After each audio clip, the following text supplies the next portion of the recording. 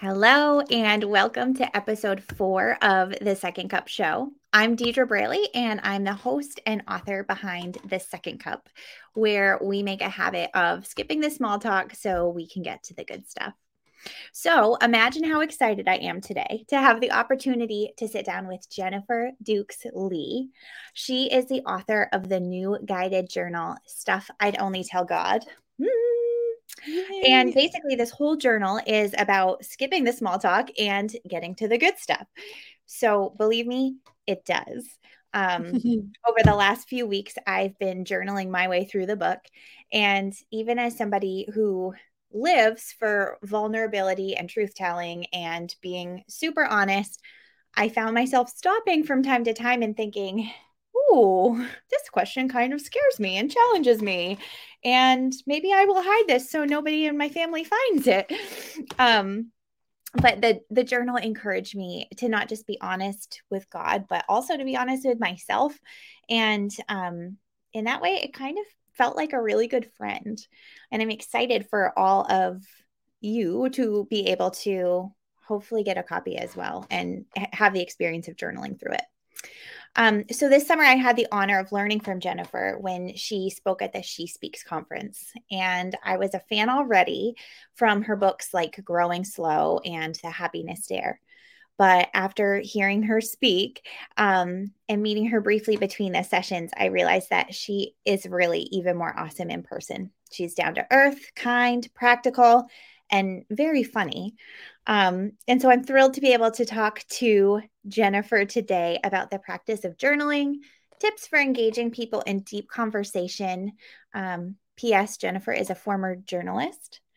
And to ask her some of my favorite questions from Stuff I'd Only Tell God. So, welcome, Jennifer. Thank you so much for joining us on the show today.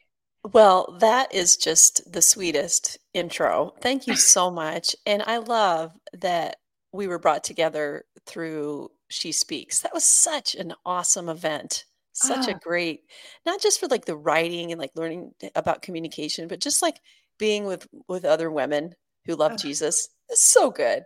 it was so good. I remember after the first day of She Speaks, going back to my hotel room and talking to my husband on the phone and being like, I met this person and I listened to this today. And I was all amped up. And he was like, you have really found your people, haven't you? Oh, And I I said, love yes, that. I have. I would encourage anyone who has never been to the She Speaks conference to consider it. It was, I think, this year was my second time, and I think it was even better than the first time around. I loved it too. It was I've had a blast working with She Speaks and those folks. And yeah, I mean, if you're an aspiring writer, it's a great place to show up. Or if you're already in it, if you're a podcaster, it's a great place to show up.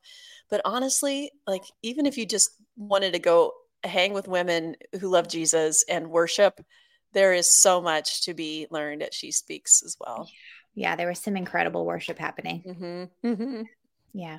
So, Jennifer, I want to hear all about the background behind Stuff I'd Only Tell God. So, I have a couple rapid fire questions to ask you all at once. So, I would just kind of wanted to know, how'd you get started with journaling? Have you tried different formats for journaling? And what does your personal journaling process look like these days? And um, also, importantly, do you have any encouragement for us serial notebook buyers who need help actually picking up our pens and doing the journaling thing? Like we aspire to it, but somehow we just never do it and we collect notebooks. Yes. So hopefully hopefully my brain will keep all those in order. So I'm going to start at the top, which I think was kind of where Stuff I'd Only Tell God came from, how I Mm. came up with this idea. So I came up with this idea because I am a journalist and I love asking questions. Like if you were to come over on a Saturday night, I would pepper you with questions. And I realize that that makes me sound super nosy, but it's not that I'm nosy. I'm not like trying to like have you, get caught up on all your dirt or anything like that. I literally just care about people. And it's not just like the deep, deep, dark secrets that I'm interested in. It's not like that. I mean, it's just like the interesting things that you think about. Like one of my favorite questions is like, what would your dream last meal be? Like Oh, you you start to talk about those kinds of things and people just open up. And then all of a sudden you're talking about your grandparents, and all of a sudden you're talking about the places that you want to travel. I mean, it just leads you all kinds of places. And, then maybe we'll talk about some deeper things, like about our childhoods or about our dreams for the future. I just think, this life on earth is so short, and I want to ask good questions and answer questions, because I think that is where it gets good. That's where the story is so good, and that's where friendships are formed around tables and just conversing. So I love asking questions. I love doing a lot of listening in my personal life. And I started to think about how questions really led me into a life of faith, because I was a chronic doubter. Like, I wasn't sure if I wanted to believe that Jesus was real, but I wasn't sure if the story was true. So I kind of tucked all that away and trudged forward in my life. And it was only when I started to, as I mentioned, I'm a journalist. It was only when I started to interrogate the Bible with the same level of aggression, I guess, as I did like police chiefs and presidential candidates and all that. Like, there's no question that I wouldn't answer like a news source, especially somebody in a position of power. But I just used that same line of thinking in terms of the Bible, and I was hooked.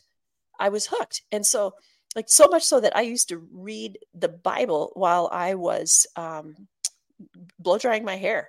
I was just sucked in by the story and by prophecy and all of this stuff. And so what I encountered then was a God who, and I'm made in his image, a God who didn't like freak out about our questions. And so I took all of that together, my interest in exploring God through questions and in exploring other people through questions, and growing in my own faith by asking myself questions. And I put together hundreds, thousands of questions or journal prompts into Stuff I'd Only Tell God. And so that's why it is a mishmash of questions. Some are really, really deep, like the time I felt farthest from God was when. But some are really fun, like the last time I laughed was, or yes or no, would I survive a zombie apocalypse? Just some of that lighthearted stuff. But then the next page is maybe taking you somewhere pretty deep. And you asked a question about the fact that we buy journals and maybe don't like fill them out, right? Is that what you said?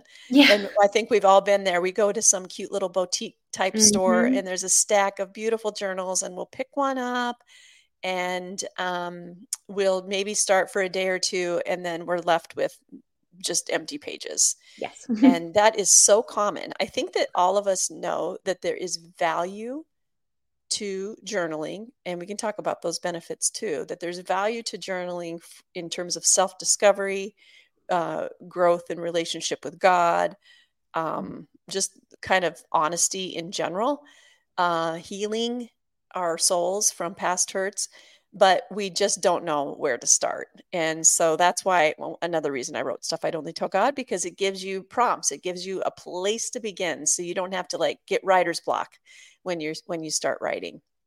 And I'm really hopeful. I'm feeling really, really good about that. You asked about the different kinds of journaling that's possible. And so, of course, there is like the beautiful journals that you just talked about. So for some people, that's supernatural and very natural. But to just begin and write, but that can feel really like next level. A great entry point, and I have all these kinds of journals, by the way. A great entry point is to create maybe a series of journals, and you can pick one each day. So, for instance, I have a gratitude journal. And a gratitude journal is where you just like number 1 through 10 or 1 through 3 per day, and you write some things that you're grateful for. The benefit of a journal like that is that it has you constantly scanning your environment for things that are positive and that bring you joy and hopefulness and peace. And so our brains, brain science tells us that our brains have what's called a negativity bias. So we naturally scan for the negative thing. But when you train your brain to look for the positive things and then you write them down, you're not only experiencing the blessing in the moment, but you get to re-experience when you actually write it down. And then when you review those lists, you get to feel that way again. You get to remember God's faithfulness again and again. So that would be a great place to start. Another kind of journaling that I have done for many years, and this can be a whole separate journal if you want, is a prayer journal. And these are not, for some people, they can be very beautifully worded prayers to the Lord. Sometimes mine are a list. So like, these are the things that I'm praying for in my life. These are the things I'm praying for other people. These are the things that I want to praise you for, God. And they almost look like a list. Right. They're not, it's not pretty. It's not beautiful handwriting. It's not Instagrammable. It is just a way of me getting down on paper what I'm praying for. And you know what's really cool about that is you can go back and look at those years later and be like, wow, God, he really answered that. That's pretty cool. So those are some. I do have other journals that I'd be happy to share with you about, but that may give the listener who's new to the whole journaling thing a place to start. I like those because they're both very focused and intentional on one thing, which I think that's kind of the scary thing about jumping into journaling, is that it's like, where do I start? And so if you know that you're going to just focus on gratitude or just focus on your prayers, that can feel like a really great place to dip your toe in, and it feels manageable. Mm-hmm. You know, another one. Oh, I got to tell you about this one. I have what's called a commonplacing journal. This is a fun one. So a commonplacing journal. Commonplacing. Okay. And so commonplacing journals actually go back to like the Renaissance era, where people would just capture bits of poetry or art or thoughts, quotes that they saw, and then they would write them down in their commonplacing journals. And so I have a commonplacing journal, and it's actually one of those, it's a really pretty journal. I bought it in Florence, Italy, that I'm actually using, because I'll see a quote in a book and I'll be like, I want to write this down. I want to keep this. Or I'll see, somebody will say something on Facebook. I'll be like, that's really beautiful. I don't want to forget that. So that my journal is just like a journal of good, happy thoughts. Sometimes I'll throw in a Bible verse in there, or just maybe something that's in my own head that I want to just put down on paper. And the journal itself is pretty. The writing isn't always pretty, but that's also another place that you could start, just collecting tidbits of fun things that make you smile. I really like that. And I feel like I've heard and read about other authors who have done that practice. Maybe like Madeline Engel I think she called it like her common book or something like that. Yep. You can call them commonplacing books or common books, commonplacing journals. Yes, that is the same thing. I really like that idea too, of having one journal to do that, because my problem is that I have journals laying all throughout the house. And when I read something good, I will jot it down, but not always in the same journal. And then when it comes time to use it or reflect on it, I'll be like, okay, where did I write that? And I have as many as like 20 different journals going. It's a problem. It's a problem.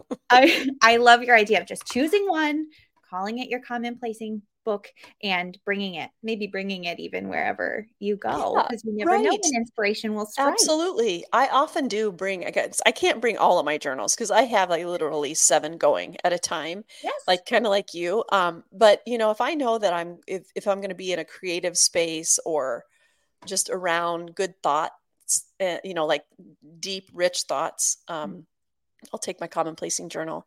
If I'm just maybe going to the lake for the weekend, maybe I'll take my gratitude journal. If I'm just like this stuff I didn't tell God one, this is what we took on family vacations, and it's good car conversation. And also it was just fun to sit in my chair by the lake and just write down some fun comments. So, it's just, I can spend a lot of time, even on vacation or weekends away, dorking around on my phone, like flipping through and having something in my hands that feels so productive and so life-giving has been life-giving. It has truly been life-giving. Yeah. And I think there is just something to be said for, even if you're doing something really beautiful and wonderful on your phone, like even if you're looking at your Bible app or doing Mm-hmm. some sort of creation on your phone, it feels different to, and I felt this, I experienced this because when I was working on this, I put my phone aside and it felt different to just be looking at paper and using my Mm-hmm. pen, and something inside of me settled. It was like Mm. my brain wasn't having a chaos of thoughts in it. The distraction just kind of settled. Um, and that kind of brings me to another question that I had for you. So I think I had mentioned in the introduction that when I was working my way through um, this journal, especially the pieces talking about like people in my life and Mm-hmm. who has impacted it in a positive way or maybe not such a positive way, and those types of reflections, I was thinking to myself, okay, I'm going to write this down because I want to do this and I want to do it well. But when I am done, I am going to burn this book so that nobody ever finds it. And it felt a little bit scary. So you alluded to some of the benefits of journaling and writing our thoughts down. And I was hoping that you could talk a little bit more about how, even if it does feel scary, what power is there in actually physically writing our thoughts on paper and doing it as honestly as possible? That's such a great question. And I think the first thing that we should do is think about where that fear is coming from. Hmm. Is the fear because we don't want to face the hard thing that the journal is asking us to do? For instance, this is somebody I'm having a hard time forgiving. That's a prompt in the journal. Yeah. That might be hard to write down. So is it because we're not ready to face that? Is it because we are really, even though we know intellectually that God knows everything anyway, is it to feel too shameful to put it out in front of him like that? Which is valid. I mean, that's like that's a thing that's gets in the way of intimacy with God all the time. A lot of people are afraid to just say, God, this is something I'm struggling with, Yeah. even though he already knows. Yeah. And then the third reason that somebody might be afraid to put it down is because they are afraid somebody's going to read it. Like that they'll just, get in a car accident and now their journal has like their deepest, darkest secrets and somebody's going to find it. So, so I'm going to go backwards now in terms of all those objections. The first one, somebody's going to read it. You'll have to think through a range of how you're going to handle that. Number one, you can, when you're done with your journals, you can burn them or discard them in some way and decide, you know what, I just don't want to take any chances. I'm going to get rid of these things. Number two, you can decide, I am going to be as honest as I can be, because if somebody happens to read this later, they will see what I came through and how God was still faithful for me. Hmm. And he was still good in my life. And I'm going to be fine with that because I'm going to be in heaven. So, hey, True. it's all good. And then, they'll just know that my friend or mom or, my wife or whatever came through, and this is her testimony. But number three, another option is to have your like ride or die friend be like, hey, if I die suddenly, this is where I keep the journals, and it is your job to get them out and get Dispose of rid of those. them. You are the like, it's like your mafia friend, like your person, like Mm. destroy the evidence. And so you Mm. might, there's a range there. So, because it's valid to be like, I don't know if I want people to read that. So once you have that thing settled in your mind, now we have to think through, are we afraid of getting this honest before God?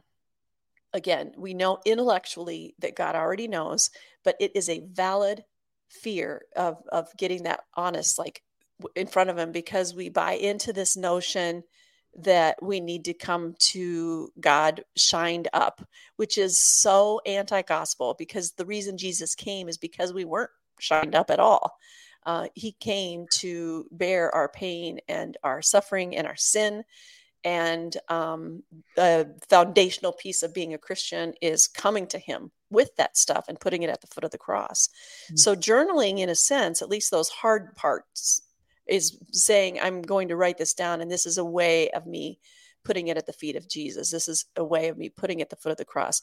Thank you, Jesus, that you already know this, that you already died for all of these things that are burdening me.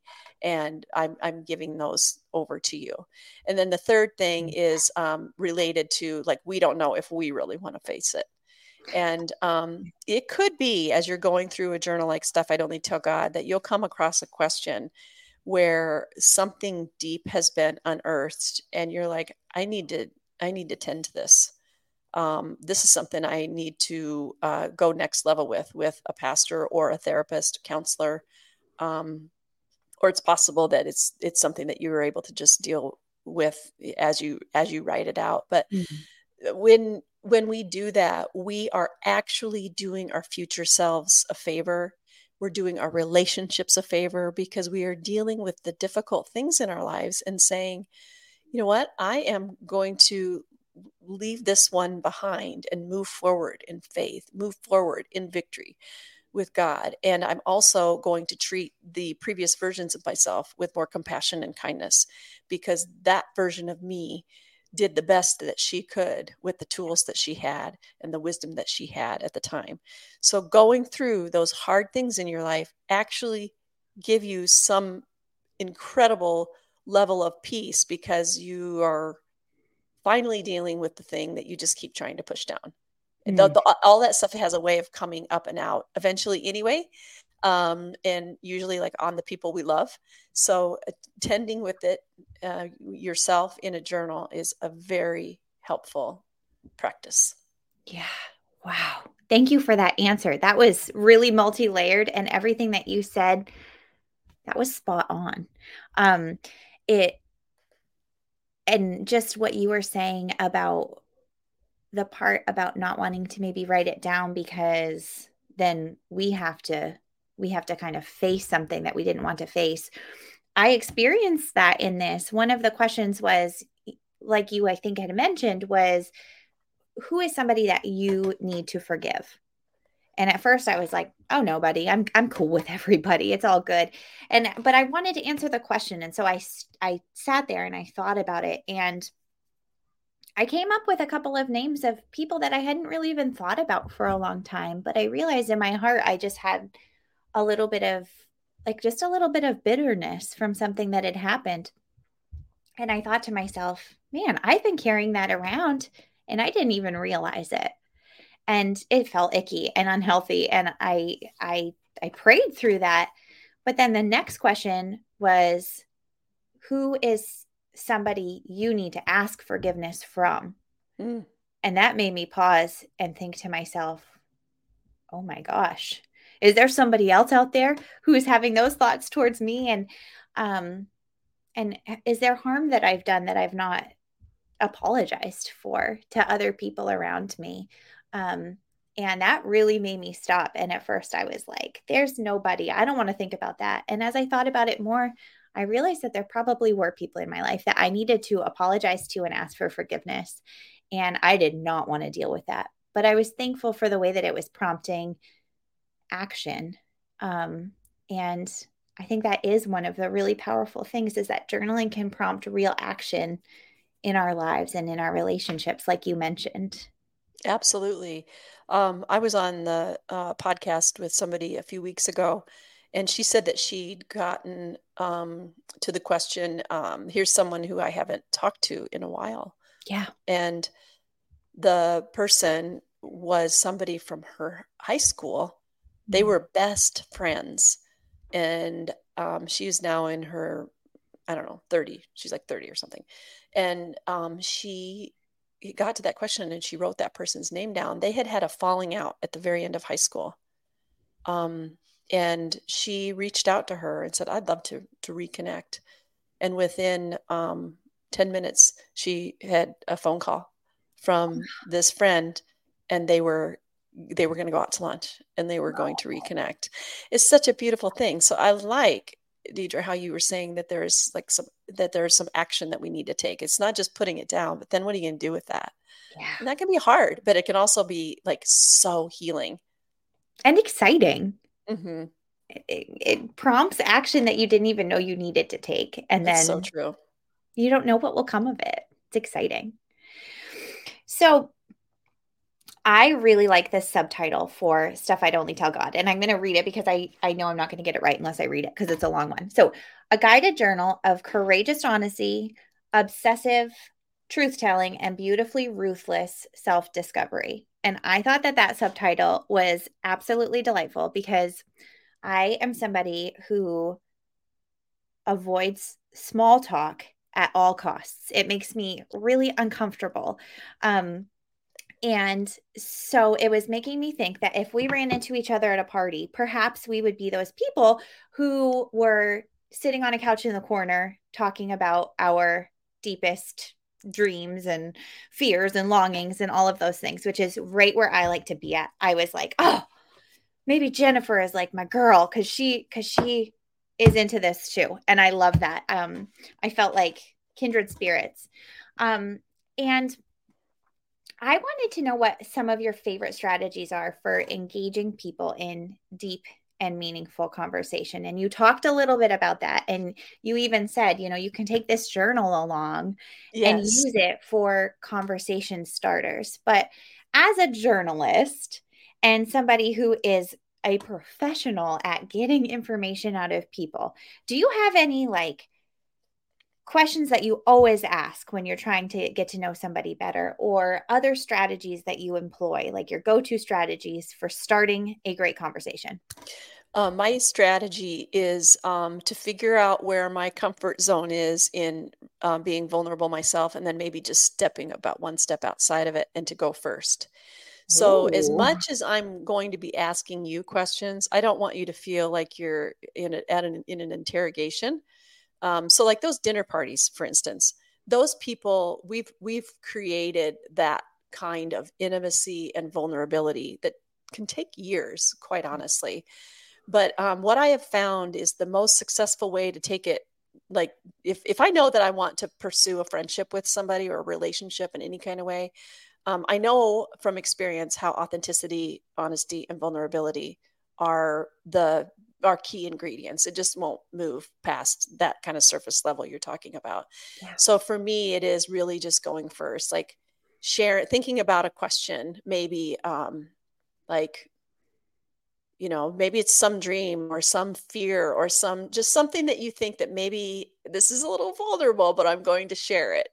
Um, Maybe that you had a hard day, and we're sitting at a dinner party or we're sitting at a gathering, and you and I are on the couch, and I don't really know you, and how was your day today? Or how's your week? And you tell me, and I say, I'm so glad I'm here because maybe I didn't know that I was going to want to come here tonight because Mm. I had a really hard week. And sometimes for me, when I have a hard week, I want to just hunker down and hide and isolate. And I'm so glad that I came tonight because so that would be a way of maybe going deeper right away. Obviously, it has to be true. Of course. But sometimes it is true when I go to an event. Like sometimes the last thing I want to do at the end of hard week is go somewhere public.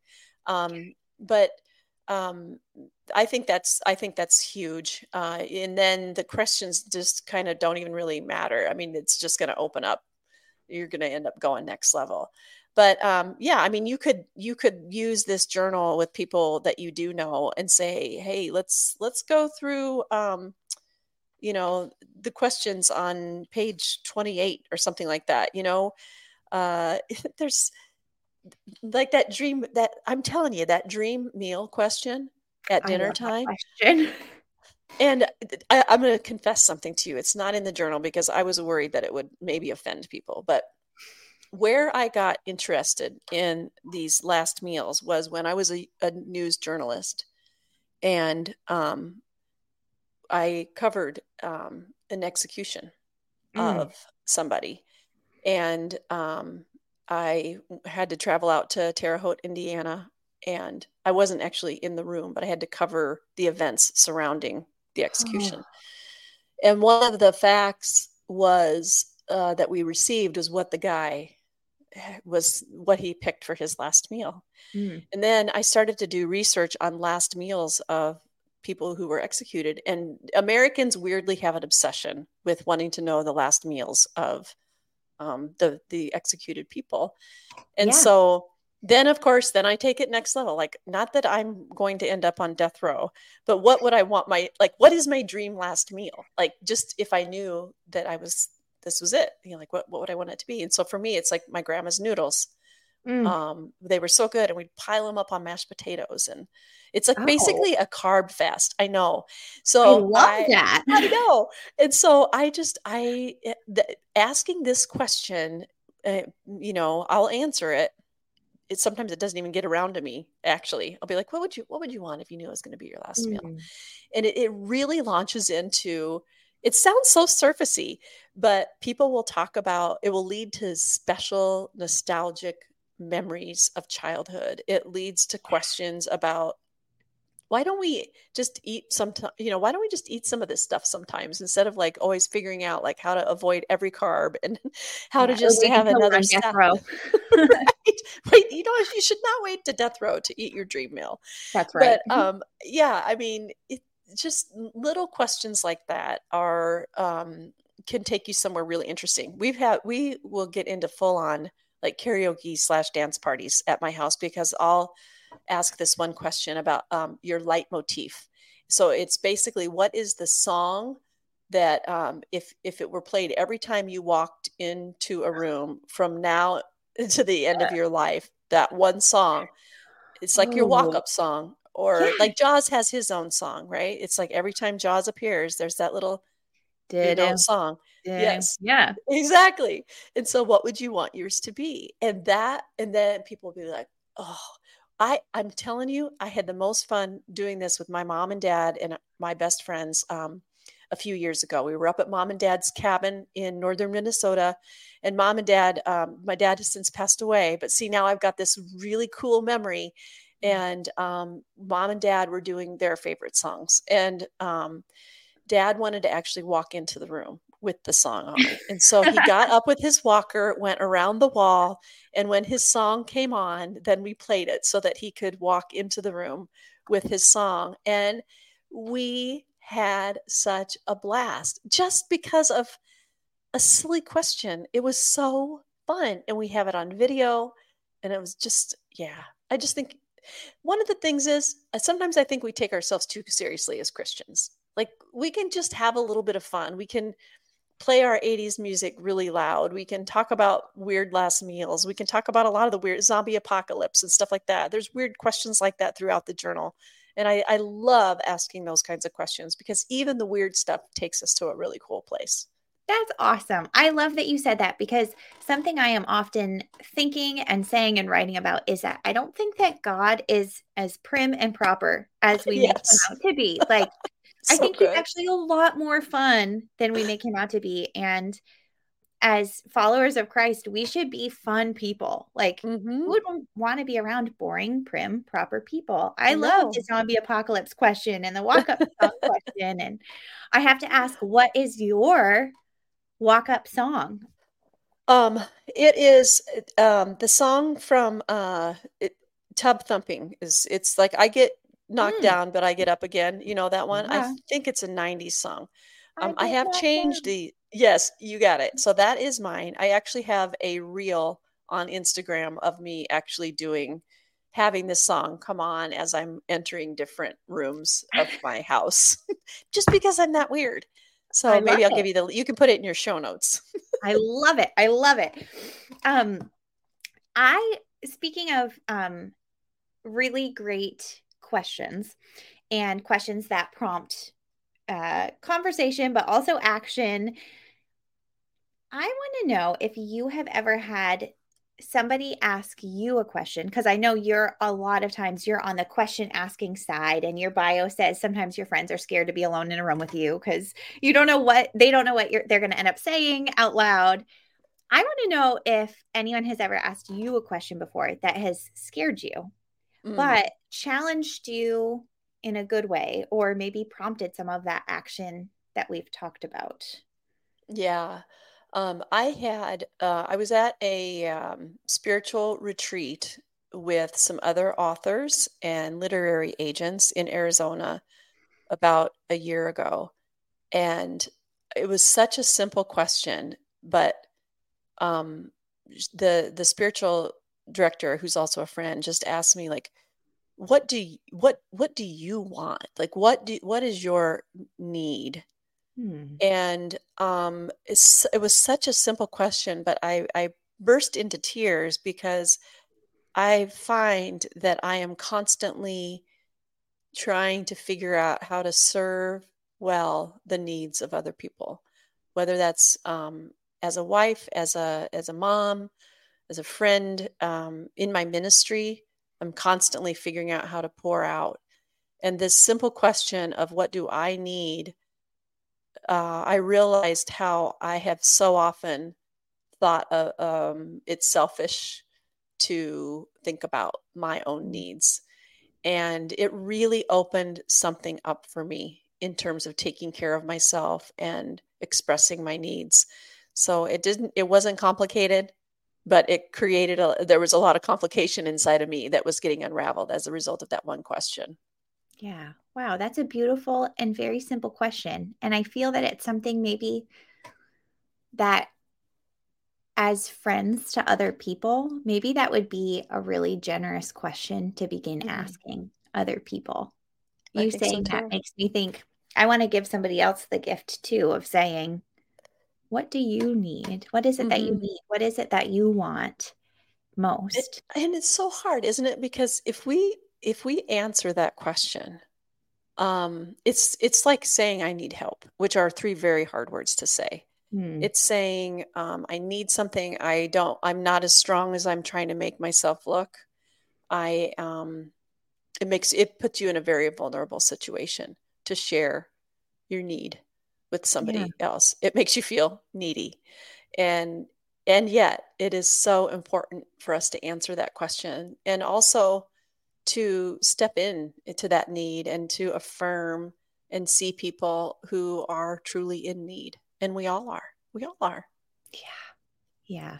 I think every year that I get a little bit older, I just realize more and more how limited I am, that I just have a limited capacity and I actually have a lot of needs and I am just very fragile and human. And I think there's some freedom in getting to that place and being like, I actually need a lot of things. I need help. It can I be love that. scary. It can be scary to admit that we're not able to do all of the things that we would like to do or that we dreamed of doing or um, that we believe we're capable of on our own. Hmm. Hmm. Yeah. Um, I had a couple other questions that I wanted to make sure I asked you that were from Stuff I'd Only Tell God before we wrap up our conversation. And this one, I was so excited to see it in here because I I am engaged in an online poetry community called The Way Back to Ourselves. Mm. And it's a really beautiful collection of people. And one of the questions that has kind of been swirling around in that community was the same question that you asked about the 6-word memoir question, which um, originally was I think it was a dare that somebody had dared Ernest Hemingway or a bet. Um, Yeah, it's like it is legend. We had a hard time proving if it really was Ernest Hemingway, so we went with Mm. legend has it that Ernest Yes. Hemingway was once asked to write a story in only 6 words, but that is the common understanding. Yes. Yes. I I love that his response or whoever the response was, for sale, baby shoes never worn. It's like, oh, but I really it know. does tell a whole story. It does. And I was wondering if you would be willing to share your 6-word memoir with us. It's been such a hot question in the community that I'm in, Yeah. and I think people would be really interested to know. Yeah, so mine is very simple, and it is I have been growing all along. And the reason that is mine is because if you've read my last book, Growing Slow, Yes, I I have. have put a lot of pressure on myself through the years since a very young age of growing quickly. Like, I want to get smarter, I want to get better, I want to get faster. I want to meet these goals and I want to do them quickly. And it would have been easier for me to write a book called Growing Fast instead of Growing Slow. But Growing Slow was the book that I needed. And as I got into my 40s, well, really, honestly, into my 30s, and after we moved to the farm, I realized how it occurred to me that God brought us here not as full-grown humans with our intellect and our maturity intact, but he brought us here as babies to grow us up over time so that we would learn integrity, so we would learn maturity, so we would learn things intellectually. We would gain knowledge over years, not quickly, but over time. And I look back on my life and I see that I've been growing all along. I have been growing all along, and that God is like a divine farmer in the field of my life, taking his time with me. And if I have been growing all along, that means that I can look forward to future growth in his time and in his way. Ooh, I love that. I think I just got some, I like to say some Holy Spirit goosebumps on my arm when you said that. I'm so thankful that you wrote the book Growing Slow and not Growing Fast. Because when I read Growing Slow, that was the book that I needed to read. And I know that so many other people need that message, because it is so easy to look around at, especially with Instagram and Facebook and all of that, to look around and see everybody having what looks like overnight success. Right. And feeling like, gosh, I should have arrived by now. I am late to the party. I am never going to get where I need to be. I need to hustle, hustle, hustle. And I've kind of been working through that in my own life, especially since I stepped back from, I was an elementary school teacher. And it's been a little over a full year now since I've been done teaching and doing writing and editing for full time. And I was just saying to my husband last night, reflecting on the year and saying, oh, I keep being tempted to think to myself, I should have made it by now. It's been a whole year. I've been working at it. But then when I look back and see the ways that God has been growing me slowly, and the connections he's made and the skills that he's built and the lessons that he's taught me, it's a really beautiful thing. I have a tiny little picture of how it might be unfolding into something really beautiful. And I think there's so much value in just not being like, okay, God, like, it's been a year. Where's my book deal? Where's my this? Where's my... Yes. He does not work like that, I'm learning. And it helps to know that he is in the slow growth business a lot of the time. And I think that's the type of growth that really builds a foundation that's not going to be shaken. That's right. So, I 100% agree. I think it was you who said at the She Speaks conference, talking about going viral, and who would want to go viral because it's like a virus. Right. We were not made to grow like a virus. We were made to grow like a field. Yeah. Yeah. Yeah. Slowly over seasons. And I think that we do see I think that we look at a lot of things and think, oh, that is overnight success. But usually sitting behind all of that were years of, just working in obscurity when nobody was noticing. Yeah. But that, you're absolutely right. That's what creates the foundation, or to continue the metaphor of the field, it's how we put down good roots into the soil of our lives. Yeah. I'm really thankful for that message. This is my little plug to everybody to also pick up a copy of Growing Slow, because it's a really beautiful book. Thank you. So, Jennifer, it has been an absolute pleasure to talk with you today. Before we say goodbye, could you please let us know where people can find you and connect with you online? And also, I'm wondering if you have any upcoming projects that maybe we should keep an eye open for. Awesome. So I am Jennifer Dukesley everywhere online, including Instagram, TikTok, Facebook, and that's my website name too. It's Jennifer Dukesley. And I also have Stuff I'd Only Tell God on Instagram, where I do frequent prompts. And Cool. so maybe you just kind of want to get a feel for, is this something that I would like to get into? Or maybe you just want to answer the questions sometimes that I put out on that Instagram page, and that'd be fine. As for next steps, I am in the dreaming phase.